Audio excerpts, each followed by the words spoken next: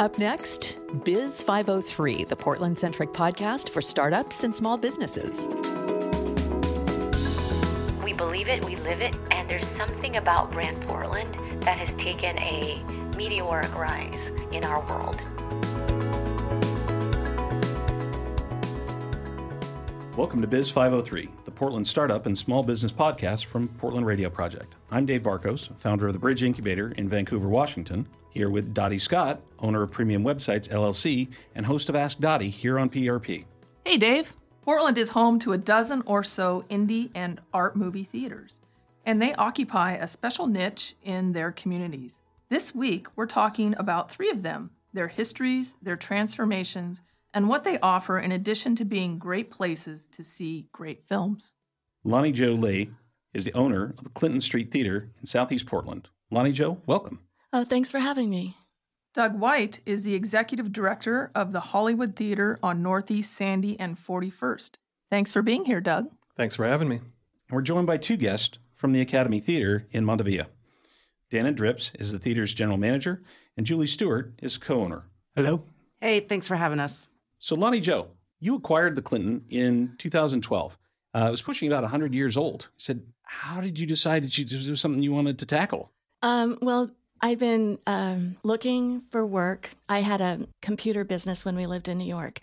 And being over 50, I turned invisible, and it was really difficult, even though I'd been a vice president of a company and managed lots of people and stuff. So I love movies, and I started going to Northwest Film Center for film classes and was in their certificate program. And then when I saw the movie come up for sale on Craigslist, I don't know, it just like, I want that. So it was pretty much that. And then, of course, he was asking way too much money because the place was a real wreck when we looked at it. But my husband's very kind, and so he let us take a mortgage out on our house and pay for it. And I'd also tried to submit films to film festivals. And a lot of the film industry is very male-centric, both in the way movies are made and produced and even screened. A lot of film festivals are like that, too. So I was in one documentary film festival, but I had a really bad experience with another one. So I wanted to make sure that I had a place where a lot of independent voices could be heard, especially women. And it just became a passion for me. That's amazing. So you started out really without a film background. And through the center, you started finding out that was where your passion lied. Yeah, I started taking classes. I made a few feature-length documentaries, and it was just kind of there. And I mean, I'd always been a huge film buff. And, back in the 70s, there were great art films and great American directors. And so I watched lots and lots and lots of movies. I'd always loved that. But I had no idea that I really wanted to express my own creativity or storytelling through that medium. So, yeah, it was kind of a shock to me because, I'm 64 now, and it's like I should be retired, and I'm not. It's more than a full-time job, and it is a labor of love. I don't take any salary for the theater. My husband, he has a real job, and 9-to-5 job, and so he pays our bills. And so everything I make goes back into the theater because we had to do tons of work on it. When I bought it, it was a real mess. It was in real disrepair. Oh, yeah. It had been neglected for a long time, and we had possums that lived in the theater. And we had leaks. It was trashed. Oh my goodness, it was so filthy. There was a huge hole in one of the bathrooms, and it was just covered with duct tape. And when we pulled the duct tape off, there was no subfloor. It was just there was lots and lots. There was a rip in the screen. There was horrible equipment. We had one working speaker, which you really can't have for a movie theater. So I just had to keep investing, and little by little, we've got a really, really nice place now. Yeah, that's wonderful. I love Portland is such an art-centric town, and we love this. I grew up in the Bay Area, and we had a local independent theater on University Avenue. We used to go down all the time, and I remember it wasn't crowded. It was, just a great core audience that would show up for, not the latest releases. It was amazing. And I think that culture, just Portland, I think you fit right into the culture because of that. That's amazing. What else do you think is really kind of unique about the Clinton that pulls people to it? Well, I don't ever show like a movie for a week. I mean, I'm not one of those kind of theaters. I don't just book and keep things booked. And so I do lots and lots of one-night screenings, and I work with a ton of nonprofits in town, and I give them, reduced to no rates for showing their film. They can have fundraisers. So I have really good connections with a lot of great people and organizations doing really great work. We have a monthly screening every month with KBOO Community Radio. We have a monthly screening with the German Film Festival. We do this coming week, we're showing at the River I Stand about the public sanitation workers strike, and it's for a local service employees union. So because I'm not, a nonprofit, I call myself a no-profit, basically. But I can do a lot more things than people who have boards telling them kind of what to do can do, so which I really love, because now at my age, I don't want people telling me what to do. I just want to do my own thing, and I can be as progressive as I like. I can hold, a Bernie Sanders, fundraiser if I want to. I can be political. We had a screening last week about the cannabis industry and women in the cannabis industry. I could do that. Some other places can't because, frown on that sort of thing. So I think the other thing that makes us really unique is I really want to partner with people, and I feel like I'm a steward of the theater, not that it's mine. I really want people to feel like they have the ability to participate and make it what they want to be, so that they're just part of the family, the Clinton Street Theater family, and they just treat it with respect and they love it. That's amazing. Yeah. And I think, speaking of family, I think you probably have a family following for one of the longer term commitments that you've done, which is going on 40 years of showing the Rocky Horror Picture Show. That's right. Yes. When we first bought the theater, I went to a couple of the Rocky shows, and it was like, oh my goodness, I can't believe they do this every week, because it seemed really crazy to me. I mean, again, it's probably my age. And I remember seeing it once, back in 75 when it came out, and I didn't think I could keep it up. I mean, also, it starts at midnight. It's Saturday. And so it kind of spoils the whole weekend for anything else. But after we started showing it and we were there, my husband helps me out. He runs the 35 millimeter. And so, I don't know, I just got to know the people involved in Rocky. We have a shadow cast. It's also been around for over 30 years. And I had so many people that I talked to that had always felt out of place. They were, bullied at school. They were cutters. They were depressed. They were just all kinds of issues. And they came to Rocky and they found acceptance. A lot of kids still today have trouble with their sexuality and feeling comfortable. A lot of trans kids too, especially. And Rocky's a safe and secure place for people to try on new things, like try on those fishnets if you want to, or a bustier, or, but just play with their own sexuality. And it really does save them. I mean, people have told me Rocky Horror has saved my life, and I totally believe it. So even though it was very hard to get used to in the beginning, I would never, ever stop having Rocky Horror ever. As long as I'm the owner, we will have Rocky Horror Picture Show every single Saturday night, no matter the cost to us, physically or That's amazing. It really is. And it is an experience. It's beyond a movie. I applaud you for doing it. It's amazing. I've been one or two times and I'm always a chant behind because I don't know the lines. They change. They change all the time. Right. Depending on the political situation. I did get hit by a couple pieces of toast though. Yeah. Mm-hmm. So. Mm-hmm. Are there any other kind of logistical challenges that go along with playing a movie for that long? 20th Century Fox was really great. Like the first year that we had owned the theater, they sent us a brand new print. So it's really great that I don't have to worry about that. When I was first owning the theater, I thought it might be a problem because we don't have DCP, that new expensive digital projection. I do play a lot of digital files. That's what we get from most of our independent filmmakers, through Dropbox or other file sharing kind of things, or I can play Blu-ray. But I couldn't afford at all to do the DCP. And Fox says DCP or 35 only. And I was afraid, oh my goodness, the print's going to go away.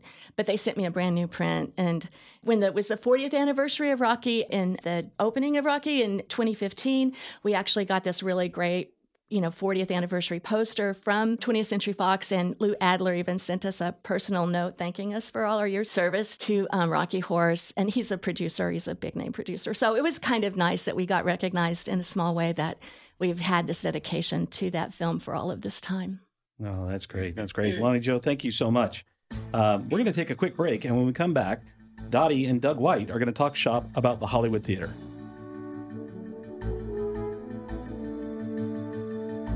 Support for Biz 503 comes from Premium Websites, offering website and social media marketing to startups and small businesses. For more, go to premiumwebsites.net.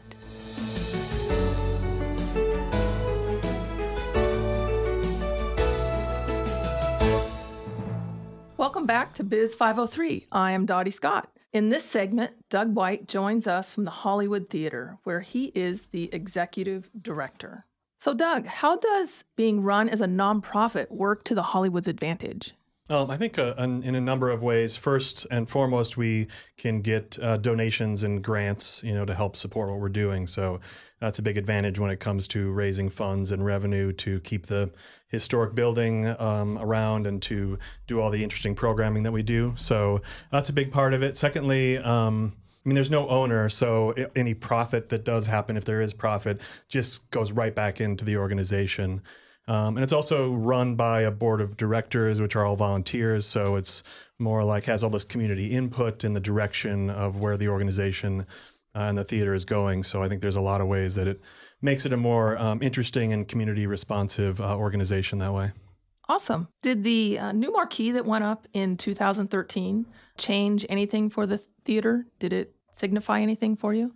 For sure, yeah. And we did that on purpose, sort of. We were making some internal changes to programming and we put new seats in.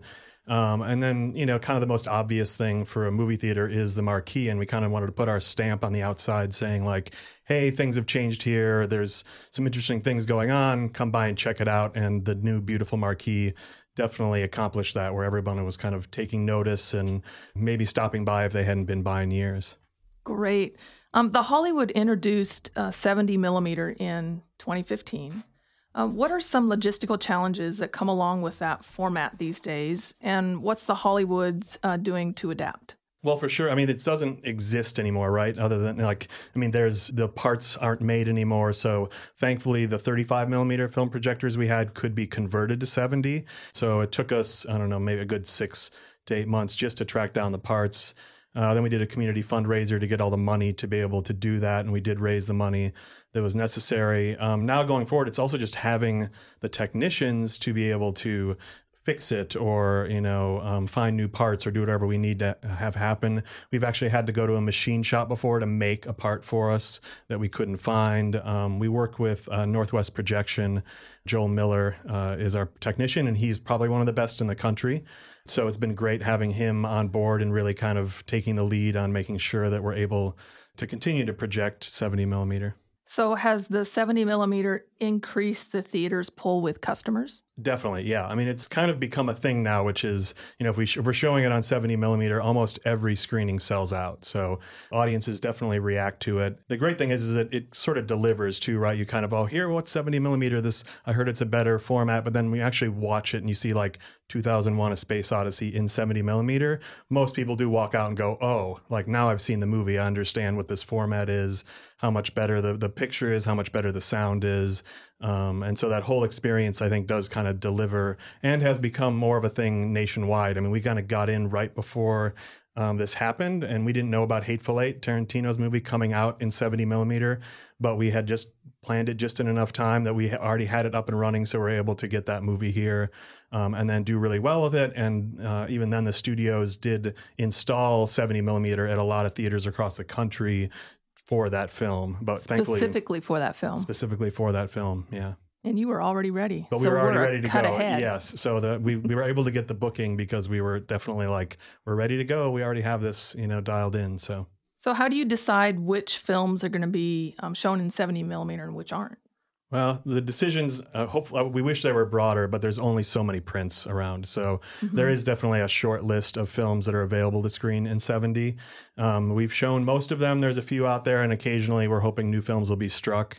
But, it's kind of the standards like Lawrence of Arabia and Vertigo and West Side Story, of course, 2001, which we're going to show. There is a new print of 2001 that Christopher Nolan was behind and just had developed that just showed at Cannes, and now we're getting a print of it here for the 50th anniversary.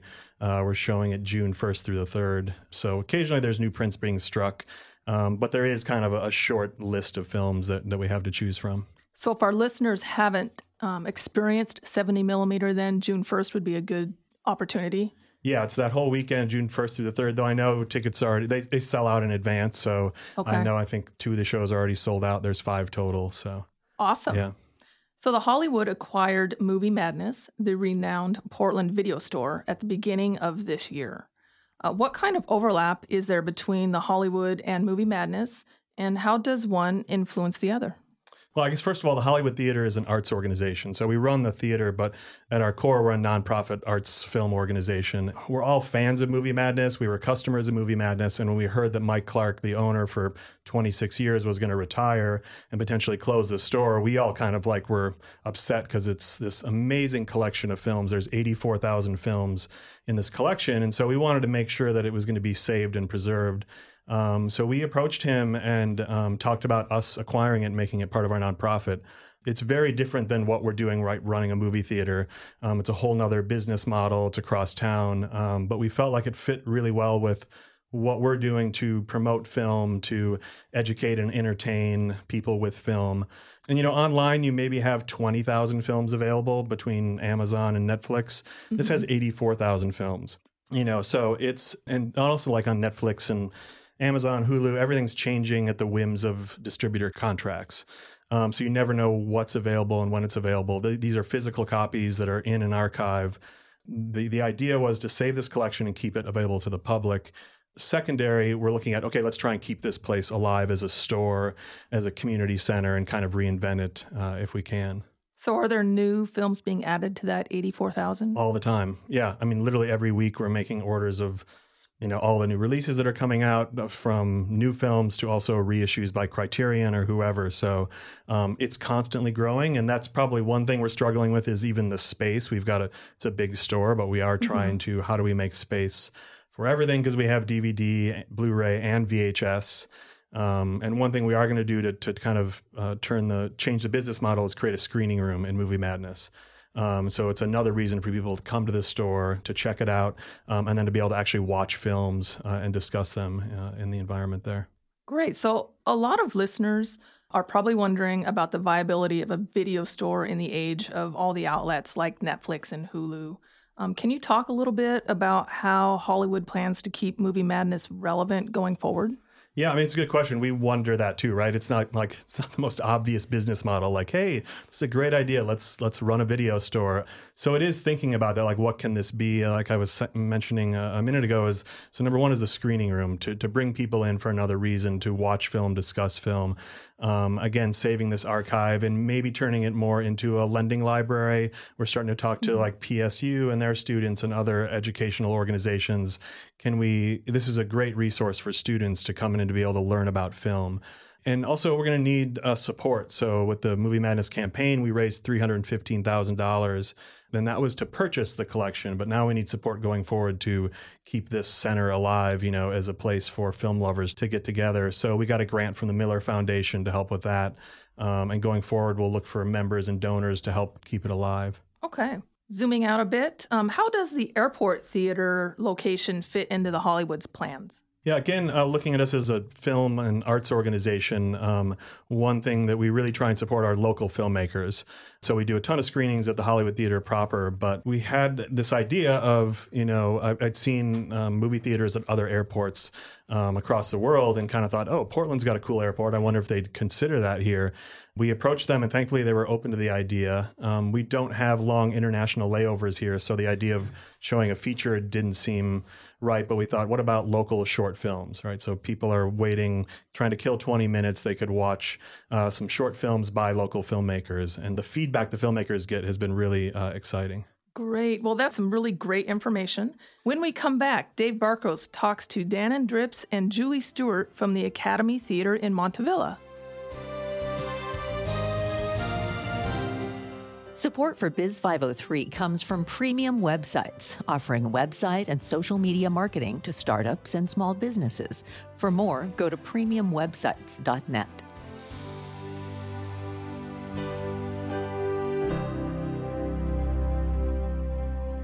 Welcome back to Biz 503. In this segment, we're talking with Dannon Drips and Julie Stewart. Dannon is a general manager at the Academy Theater in Montevilla, and Julie is one of the theater's co-owners.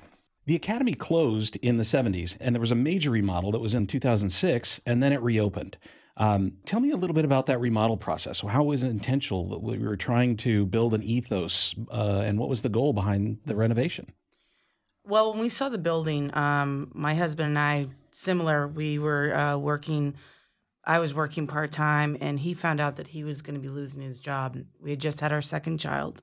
So he came home with a great idea. He said, hey, I see a theater's available down the street. Do you want to open a theater? And I was like, you've got to be kidding me. I'm like, okay, yeah, go for it. So we walked in the building, and it was a printing press. So there was a lot of work to do to this building, but it just had such great bones, and it was a beautiful building.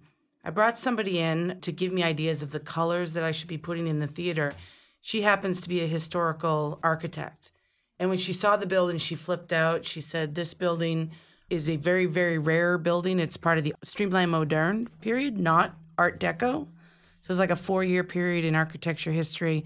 It was all about transportation. You see the Streamline campers, and our building looks like a ship. So the front of it looks like the bow of the ship, and it has portholes on the top where the marquee is. So at that point, we were like, okay, we're not going to just open this with slapping paint on the wall. We really want to bring it back to its original grandeur. We were very fortunate that the owners from the children of the original owners heard that we were going to be doing this and brought us a lot of pictures of the place. So we had a lot to work from. And then we had, Stephanie Brown, who did the color, and all the colors are original to what that theater would have looked like in its day. Every surface was touched to make it as much of a historical step back in time as it would be if you walked in there in 1947. And when you go in there, you'll see pictures. We have pictures. Back in the day, movie theaters were owned by the studios. So we have a memory lane, and we have the original telegrams from Bob Hope and Bing Crosby's there from the studios wishing the theater owners good luck on their first day opening. Wow. So, yeah, we had a lot to go from, which was really nice. But it turned in from hey, let's just open a theater and have a job because we need jobs, to, wow, we've really got something here, and we really need to pop this place. So I love the story of forced entrepreneurship. Yeah. Everybody's always looking for a job and jumping into something, and you made something really amazing out of it, which I applaud you for it. Thank you. When you talk about the culture of that, the ethos that you built there, how does that affect the content, right? How does that affect, Academy's position in the community, and how did that come about? Well, the community was a big part of what we were doing. So at the time when we were opening, it was so fluid at the time. We were like, we're going to do this. No, we can't do this. Oh, we should do this. And money was obviously a huge factor. We really wanted to make it a draw for the community. What was really nice, we did most of the work. We did all the deconstruction inside. We painted 10,000 square feet 3 times. And One coat didn't do it, huh? No. But it was really nice because the neighborhood would stop in, and they were just ecstatic that we were going to be revitalizing this piece of history, but also something that would really ground the neighborhood. At the time, Bipartisan Cafe was open. He was over the moon. He said, I was getting ready to close my doors, and you guys come along, and it just got people walking the streets again. A big thing was at the time, we had the metal gates on the doors in front, like the jail doors. Oh, because the neighborhood was not what it is today. It was kind of a lot of empty storefronts. Yeah, pretty sketchy neighborhood at the time. But it really helped transform it. Really did. And I remember one of the neighbors said, "Take the jail doors off, and it would make a big difference." And it really did. It kind of made it more opening and welcome. And we've just had an incredible community. We did the Indiegogo campaign to go digital. That was a huge outpouring. And then the community was really touching was they came together, the neighborhood came together. One woman organized a fundraiser outside of us. We didn't have anything to do with it. And they asked to use the theater, and they went around and they got, we had a silent auction, we had face painters, we had musicians. Live performances. Actors. It was just, it was such a cool night. It was, and they did it all. The community did it. We didn't have anything to do with it, and it raised a bunch of money for us to go towards the digital conversion. That's amazing. Yeah, That's amazing. It really made us feel like we were a part of the community. Well, you talk about that. You talk about transforming the neighborhood, and the transformation to go to digital is a big jump, right? Yes. How does that affect your programming moving forward, your movie selection, and the way you operate now? Well, I mean, as far as the decision to go digital was not a decision. You know, the studios basically said if you want to show movies, you need to convert. We were one of the, I mean, not the last holdouts, but like towards the end. And it was already getting to the point that we couldn't book certain titles because they were only releasing them on digital. And so we didn't really have an option in the situation. But, you know, thanks to a lot of help from the community, we were able to get with the times and continue to show movies, new movies. But we did keep one of our 35 millimeter projectors running. And, you know, if anything, just for nostalgia, but, you know, there is something great to know that we still have a functioning 35 millimeter in the house. And I mean, I think everybody in this room does, but, and hopefully that's still a driving force for people when they go to movies. Yeah, it is. It's a really different experience, right? And I think we kind of forget about it with all the multiplexes and multiple screens and all these choices. We forget that it's just the purity of experience that we come back down to a 35 millimeter shot of something. Some albums just sound better on vinyl, right? Exactly. Absolutely. Yeah. We talk about the community. It's just been such an important part of what you're doing. How does that affect your plans moving forward? Well, you know, one thing I do want to bring up is that we're first and foremost a second run movie theater. Our ticket prices are $4 for adults and $3 for kids and seniors. And that's something we want to keep doing for as long as possible. A big part of our community is people who are looking for a cheaper date night, a matinee that's on their budget. And that's something that we strive to provide for people. So if that means, you know, people wait a little longer to see a movie at our theater, they're fine with that. You know, it's a decision we make anymore, right? We decide whether we're going to see it first run. We decide whether we're going to wait for DVD, whether we're going to wait for Netflix or what, right? We have these different tiers. Yeah. And you really have a really different experience. And I think that's amazing. And there's certainly been a lot of changes recently in the way people consume movies. And, you know, I feel like people still enjoy seeing movies in the movie theater and don't necessarily always want to pay $15 for it. So unless you have like a binge weekend. Right, you could just show exactly. up and show movies, you know, back to back to back. One of the unique things that you guys did as part of being, you know, kind of stewards of the community is childcare. Maybe you can talk a little bit about that. That was my idea. Yeah. It was a great idea. So at the time, my husband and I had 2 little kids, and there was an old crying room at the theater. Our other partner, Ty, and Hayward was like, oh, yeah, great idea. We'll open a crying room. I was like, who wants to sit in a crying room and watch a movie? Let's do babysitting. It worked out well because our kids were able to grow up in the theater. So they never went to daycare. They hung out, and now they work at the theater, which is kind of cool. But yeah, that was a big part of just that whole family experience. One of the things when we opened it up, we had 2 little kids. It was expensive to go out. And so our focus was to make it a family-friendly, affordable spot. That's why the ticket prices are low, the concession prices are low, and to offer the babysitting, just kind of tied it together. Every day at 4, we show a kids movie. You'll always be able to bring your kids in at 4 o'clock every day. So our hope was that, okay, mom or dad, who's ever the caretaker, comes in with the kids at 4 and then puts them up in babysitting, and the partner comes in and they get to have a date night. So that was the focus of that. And it's worked out really well. We have a lot of, you were saying we have a single mom with twins? Yeah. She's a regular every weekend. She's a regular customer. A lot of regulars in that service there. Yeah. Yeah. That's awesome. Guys, Dan and Julie, thank you so much. We could go on a lot longer, but really just thank you. It was so enjoyable to talk to you guys. Thanks for having us. Thank you very much. That's great. That was Dan Andrips and Julie Stewart, who are general manager and co-owner of the Academy Theater in Montevilla. Doug White, the executive director of the Hollywood Theater in Northeast Portland. And at the top of the show, we spoke with Lonnie Jo Lee, owner of the Clinton Theater in Southeast Portland. Biz 503 is produced by Kobe Hutzler with Carl Lucky and edited by Daniel Lynn. It's a production of Portland Radio Project. Big thanks to PRP podcast coordinator Nastasha Boyson, and I'm Dottie Scott. And I'm Dave Barkos. Thanks for listening, and have an awesome weekend.